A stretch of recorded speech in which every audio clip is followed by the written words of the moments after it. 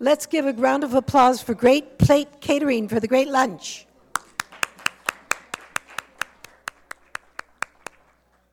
Were you sleeping?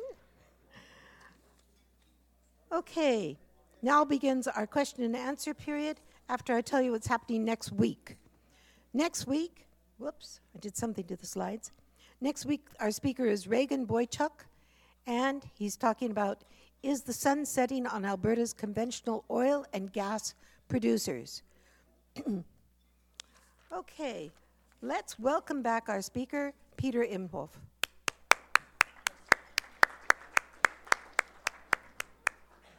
Please line up at the mic, and remember, keep your questions brief and to the point. And I see Terry's already lined up. Thank you. Thank you for your presentation, Peter. Thank you. You didn't use strong language, but I gather there's some kind of revolution working its way through the provincial ministry. You talk about programs being defunded and contracts not being renewed and so on, and I gather a different vision from the provincial minister. It's not your job to speak for the government, but can you give me some clues about how what that vision is and how it differs from the vision of the past 4 years, for example? Yeah, thank you for that question. I'll just bringing up that one slide that speaks, I think, most specifically to that. Can you hear okay? Yeah. So currently we have a network of parent link centers across the province. I think there are 54, something like that, maybe 56 parent link centers across Alberta. And they focus on supporting children and their caregivers, particularly during the early years, so 0 to 6 years of the children. And the point really is to have quality, evidence-based, consistent support services across the province. So that if you live in Edmonton or if you live in Pincher Creek, you get strong service regardless. This network started in 2004 and is now being discontinued. And it will be replaced, at least internally, I don't know if they will brand it like this, but internally it's been advertised or introduced as family resource networks. Now, again, this will cover all of Alberta, all regions and cities and rural areas. And each of those centers is now a network where there is one hub, which is sort of the information and referral hub. So if you don't know, you're struggling, you need help, but you don't know where to go to the hub. And then the hub works with service providers, what they call spokes. And then the hub can refer people to those spokes. People can also directly access those spokes. And those spokes are the variety of services. Now, those services are planned to differ from the current Parent Link Center in two significant ways. One is they will serve not only children from 0 to 6 years, but children from 0 to 18 years. So a wider scope in terms of the age range. And not only prevention and early intervention services, which was the language previously used, but now they call it universal, targeted, and intensive. So intensive is really sort of at the doorstep of child protection. So Children's Services is the ministry that is responsible for the child protection system.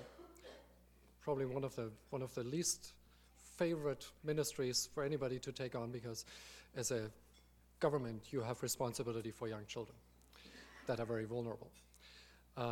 So it's a high-risk ministry. But their key point is to prevent. When they talk about prevention, they're very clear about what they're preventing. They're preventing child abuse, neglect, maltreatment.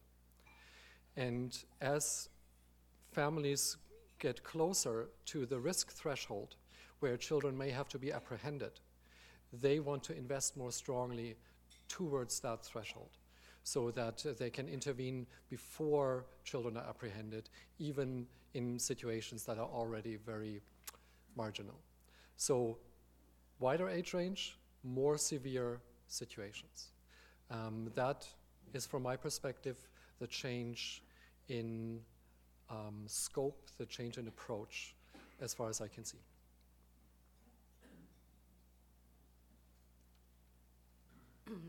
Carol Darmody. What percentage of the families and children would be new immigrant ones in the Lethbridge area, and especially the refugees from war-torn areas?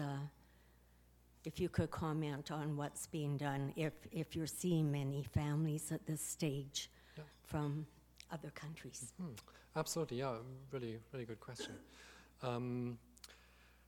That's definitely a priority area that is closely monitored by funders, and especially the city, because the city is locally where we see families, newcomers, and especially refugee families with sometimes very, very difficult backgrounds. So when you look at the overall numbers, the fraction is not very high. Especially when you look at the refugee population, maybe if it's 2,000 people, that's maybe 2%, right? So it's not a large fraction.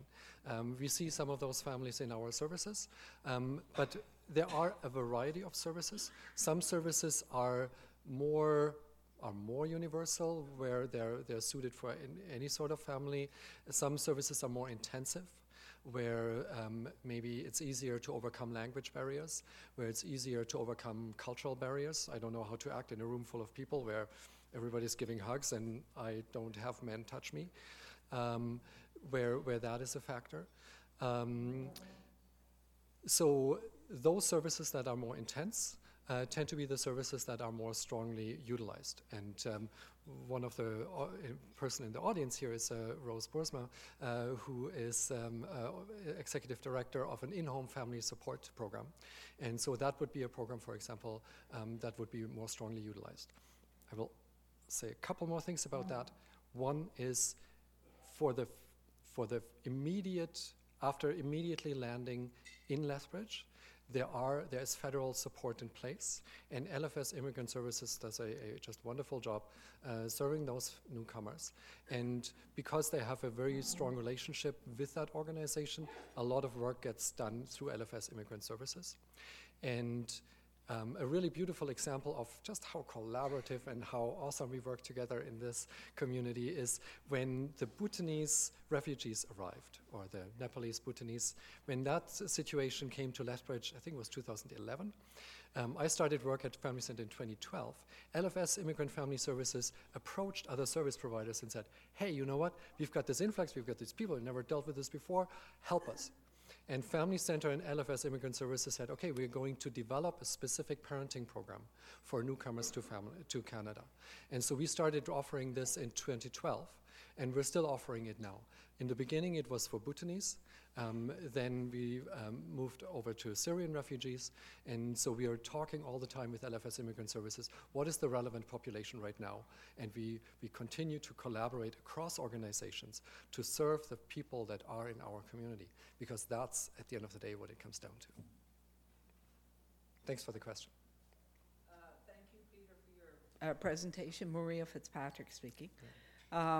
When you talked about the change in scope, you talked about two things. One, a much broader range in terms of years, and to me, it sounded like an increase in intensity of what needs to be done.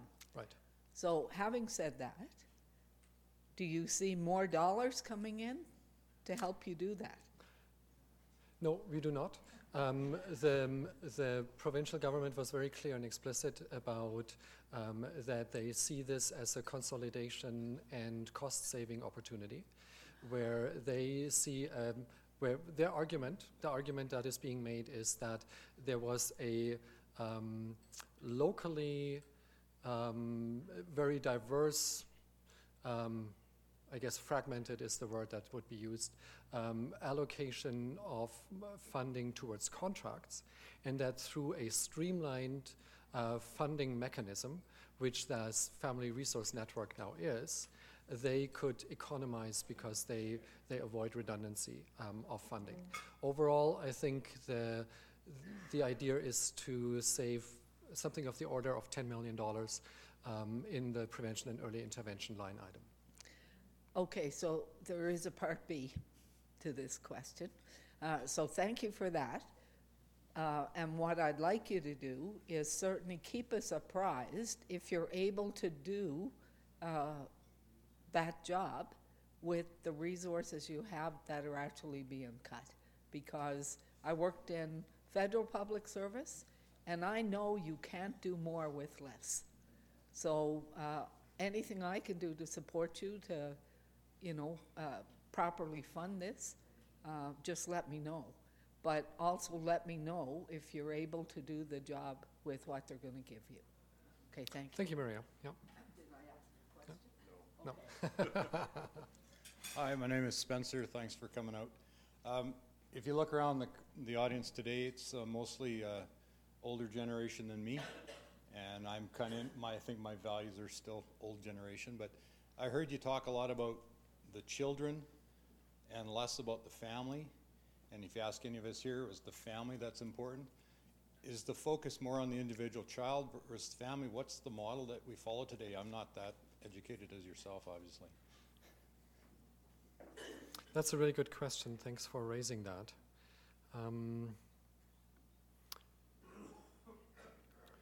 Not sure. Okay. We'll get out of this. The key piece is that our the individuals we want to impact are the children. And the way to impact them is through the significant individuals around them. And typically those individuals are adults. So who are the relevant adults in the lives of children? Those are the multipliers. Those are the people we need to educate. Those are the people where we want to build skills. So they understand child development. They understand effective, supportive parenting practices. They understand how to access supports when they need them. And they understand how to help that child grow up. So as a service provider, our focus is on the adults around the children, if that makes any sense. And so, but of course, still the eventual impact is on the next generation, is on the little brains. That's where we need to make a difference. Hi, my name is Lori Schultz. Peter, thank you very much for your presentation today. I've got, I think, a couple of smaller questions. So the increase, I'm just going to put it out there, and I'd just have you answer the best you're able. Just as full disclosure, I've worked as a child protection investigator for a number of years in my career. Yeah, so you're familiar. So I'm quite familiar with the referral, the assessment of a family and whatever the issues are, and then the difficulties and challenges of getting the proper on-the-ground resources to help them.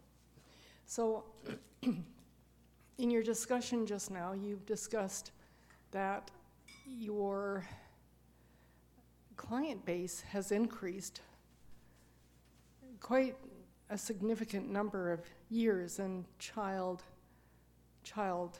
development stages. You've gone from 0 to 6 to 0 to 18.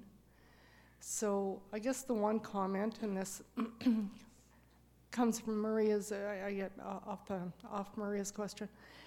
I'm just trying to fathom how, without further financial resources, you'll be able to accomplish that. So that's one little area you may or may not want to. The other is, a moment ago you talked about great flexibility and wonderful collaboration that you've had in the past, and that the community, City of Lethbridge, found themselves with a pocket of families and children, and you together on the spot assessed what the needs were and developed a very effective on-the-ground tool to help that. So my question to that is, in this new structure, will you have that freedom, that autonomy, and the flexibility to really meet on-the-ground realities and needs? So that's 2, and I'll just polish up with question 3. Again, coming back from my child protection days of being a case manager and an investigator and looking to match the proper service with the family and the individual,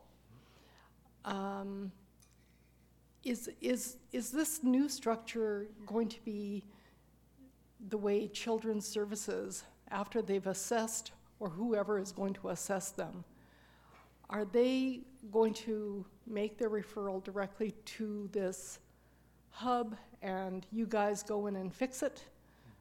Sorry, I'm being a little brash there. I'm just trying to connect, get a visual. So the child, the family, child protection becomes involved. There's some assessment by someone. They're referred to you, and that's not uncommon. And in my day, we had private agencies doing that as well. So is that how it's going to work? Yep. Yeah, so I'll leave it I there. like your question. I've got a few other questions, but Yeah. I'll leave it there. Yeah. Thank you for your questions, and I think the first 2 are related, and I think I can answer them together. You asked, with reduced funding envelope and greater responsibilities, how can you accomplish more with less money, and will we still be able to have flexibility for collaboration? And those are directly related, and that's why this new thing is called a Family Resource Network. So they really emphasize networking, so collaboration between organizations and between between the ministry and nonprofit service providers. So that's where they argue will be that opportunity to save the money, because we are set up to collaborate more effectively through this hub and spokes network. So that is the hope, and I think I'm with Maria. I'm curious. Let's see how this works, right? Let's see how we can make this work, and maybe this is what we all needed, and it's going to be beautiful. Maybe it's the same as before with a different name, and now we just have less money. So we'll see. We'll work hard on making it successful for our families. The third question you had was about referral process, yes, and I think you got it exactly. That the hub is now is a very clear entrance point. If you don't know already which services you want to access, here's the place to ask that question. And this would be an easy entrance point for the caseworkers to say, okay, here, I have this family, and let's go to the hub together. Let's have a conversation with an intake worker there, our referral specialist, and talk about what do you need, where are you at, what are your current struggles, and what can we find for you to make it better. While all this still has a clear boundary between intervention work, which is the world that you lived in, and the early intervention and prevention. Right? Those are 2 different things. When it comes to intervention, your documentation requirements as a caseworker are completely different than what we do, because families have to prove to their caseworker that they can provide a safe home for their children. And our engagement is completely voluntary and not mandatory and not tied to any follow-up actions that we have no control over the life of families, whereas the caseworker does. So, yes, the hub will provide that link. Thanks for the questions. Mary Shillington, I'm a retired clinical social worker from 15 years at Lethbridge Family Services. So I worked with the adults who went through trauma as children. So I know that end of it. I guess I'm very concerned about this new system, which probably isn't new at all, but anyway. I would like to know what you see you will not be able to do, what kind of programs you will not be able to do when this new system is in place. Okay, thank you. Right now, I think I'll be much better answering that in a month from now, when I know what the government thinks about that question, and which services they would like to purchase from us, and which ones they say they don't, because we're just a vendor to the government at that level, right? The one thing that I know is already out of scope is professional development for professional caregivers. So the government has made a very clear point that the funding will go to families and the caretakers of individuals, of the children specifically, and not to professional supports. So right now, for example, we have an opportunity for early childhood educators and professional caregivers, whether that's kindergarten teachers or another nonprofit program facilitator, to access supplies and develop their programming. So we support those people who support young children professionally. And we know that we will not be able to continue that program through government funding. So it's that professional development that will be falling away through that new mechanism.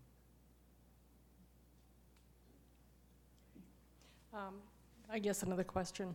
So right now, as it stands, or as your agency operated, if if a parent had a concern for their child, they could just sign up for a course. There didn't have to be any child protection involvement at all.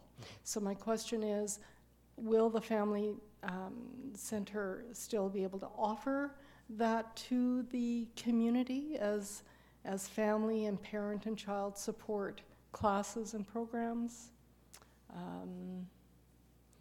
And just a comment, so that's my question, just a comment.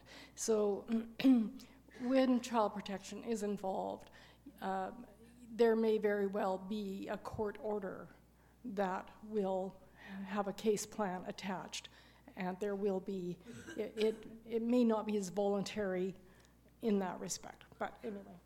Yeah, thank you. Absolutely, yeah. So the government, at both levels of government actually, the city as well as the province, have identified the need for universal programming, and is that primary prevention, and then targeted and intensive, which then has more specific entrance requirements, where I can just walk in as a parent with my 2-year-old and say, hey, I want to do this parent-child playgroup, where a certain level of need is to be documented before that valuable, costly service will be provided to that family. This is part of the plan. I'm curious to see how that plays out in practice. There are those questions that are being raised, and it is something that many service providers, I think, are very cautious, and I know we are very cautious. I can speak for us. We are very cautious at creating specific entrance requirements, because we do not want to turn away a family that is clearly in need, but they somehow, for whatever reason, can't check off all the boxes, right? We don't want to create red tape for families that need it. But there is a clear idea by government that they need to target their investment to those most in need. And I think there will be some sort of mechanism. I don't know yet what it will look like. And for Family Center, it depends on each agency. We are a strong on the universal side, but we do have some targeted programs. So we'll have to see how that plays out for us more specifically. Excuse me. Carol Sakia. I just want to start with a comment that you said this is not a political matter. And I think I'm going to believe that you have to say that. But this is a hell of a political matter. And it's evidenced by you coming here today and explaining the difference. Now, it may be a reworked thing from 40 years ago, but whatever. So that's my thing.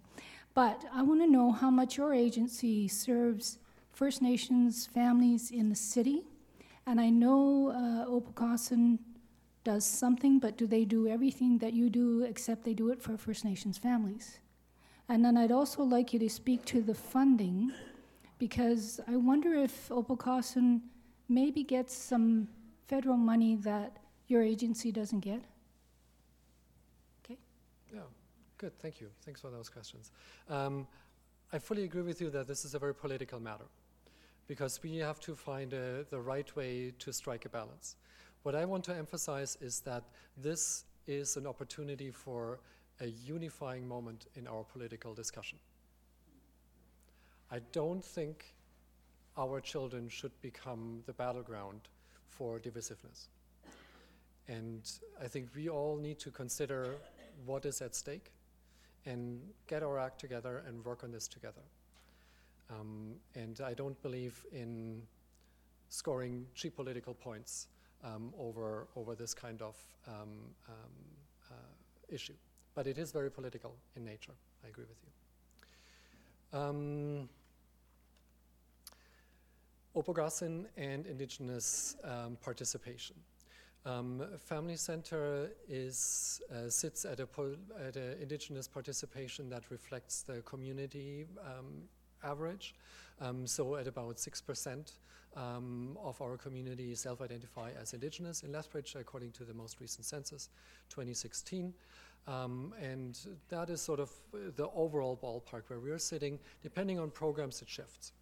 So our early childhood education programs are typically less frequented by Indigenous individuals, parent education and family support more strongly. The community kitchen sees quite a bit of Indigenous participation as well, above the community average. So it depends on which program, but overall we sit at the demographic average. Now, Opossum is a wonderful organization. We've worked with them for many, many years. We work closely together. We love each other dearly. And they definitely get funding from a variety of sources, and not only the sources that we get funding from, absolutely. The 10-second explanation of Opossum is, or the relationship between Opossum and Family Center is, they do the same thing but for Indigenous, or we do the same thing but for non-Indigenous. You can say that, but when it comes down to the detail, there are some differences. They understand themselves more as an early intervention organization. Family preservation is a specific topic there. They have an early care, they have a daycare they're running right now. So they have differences in programming, absolutely.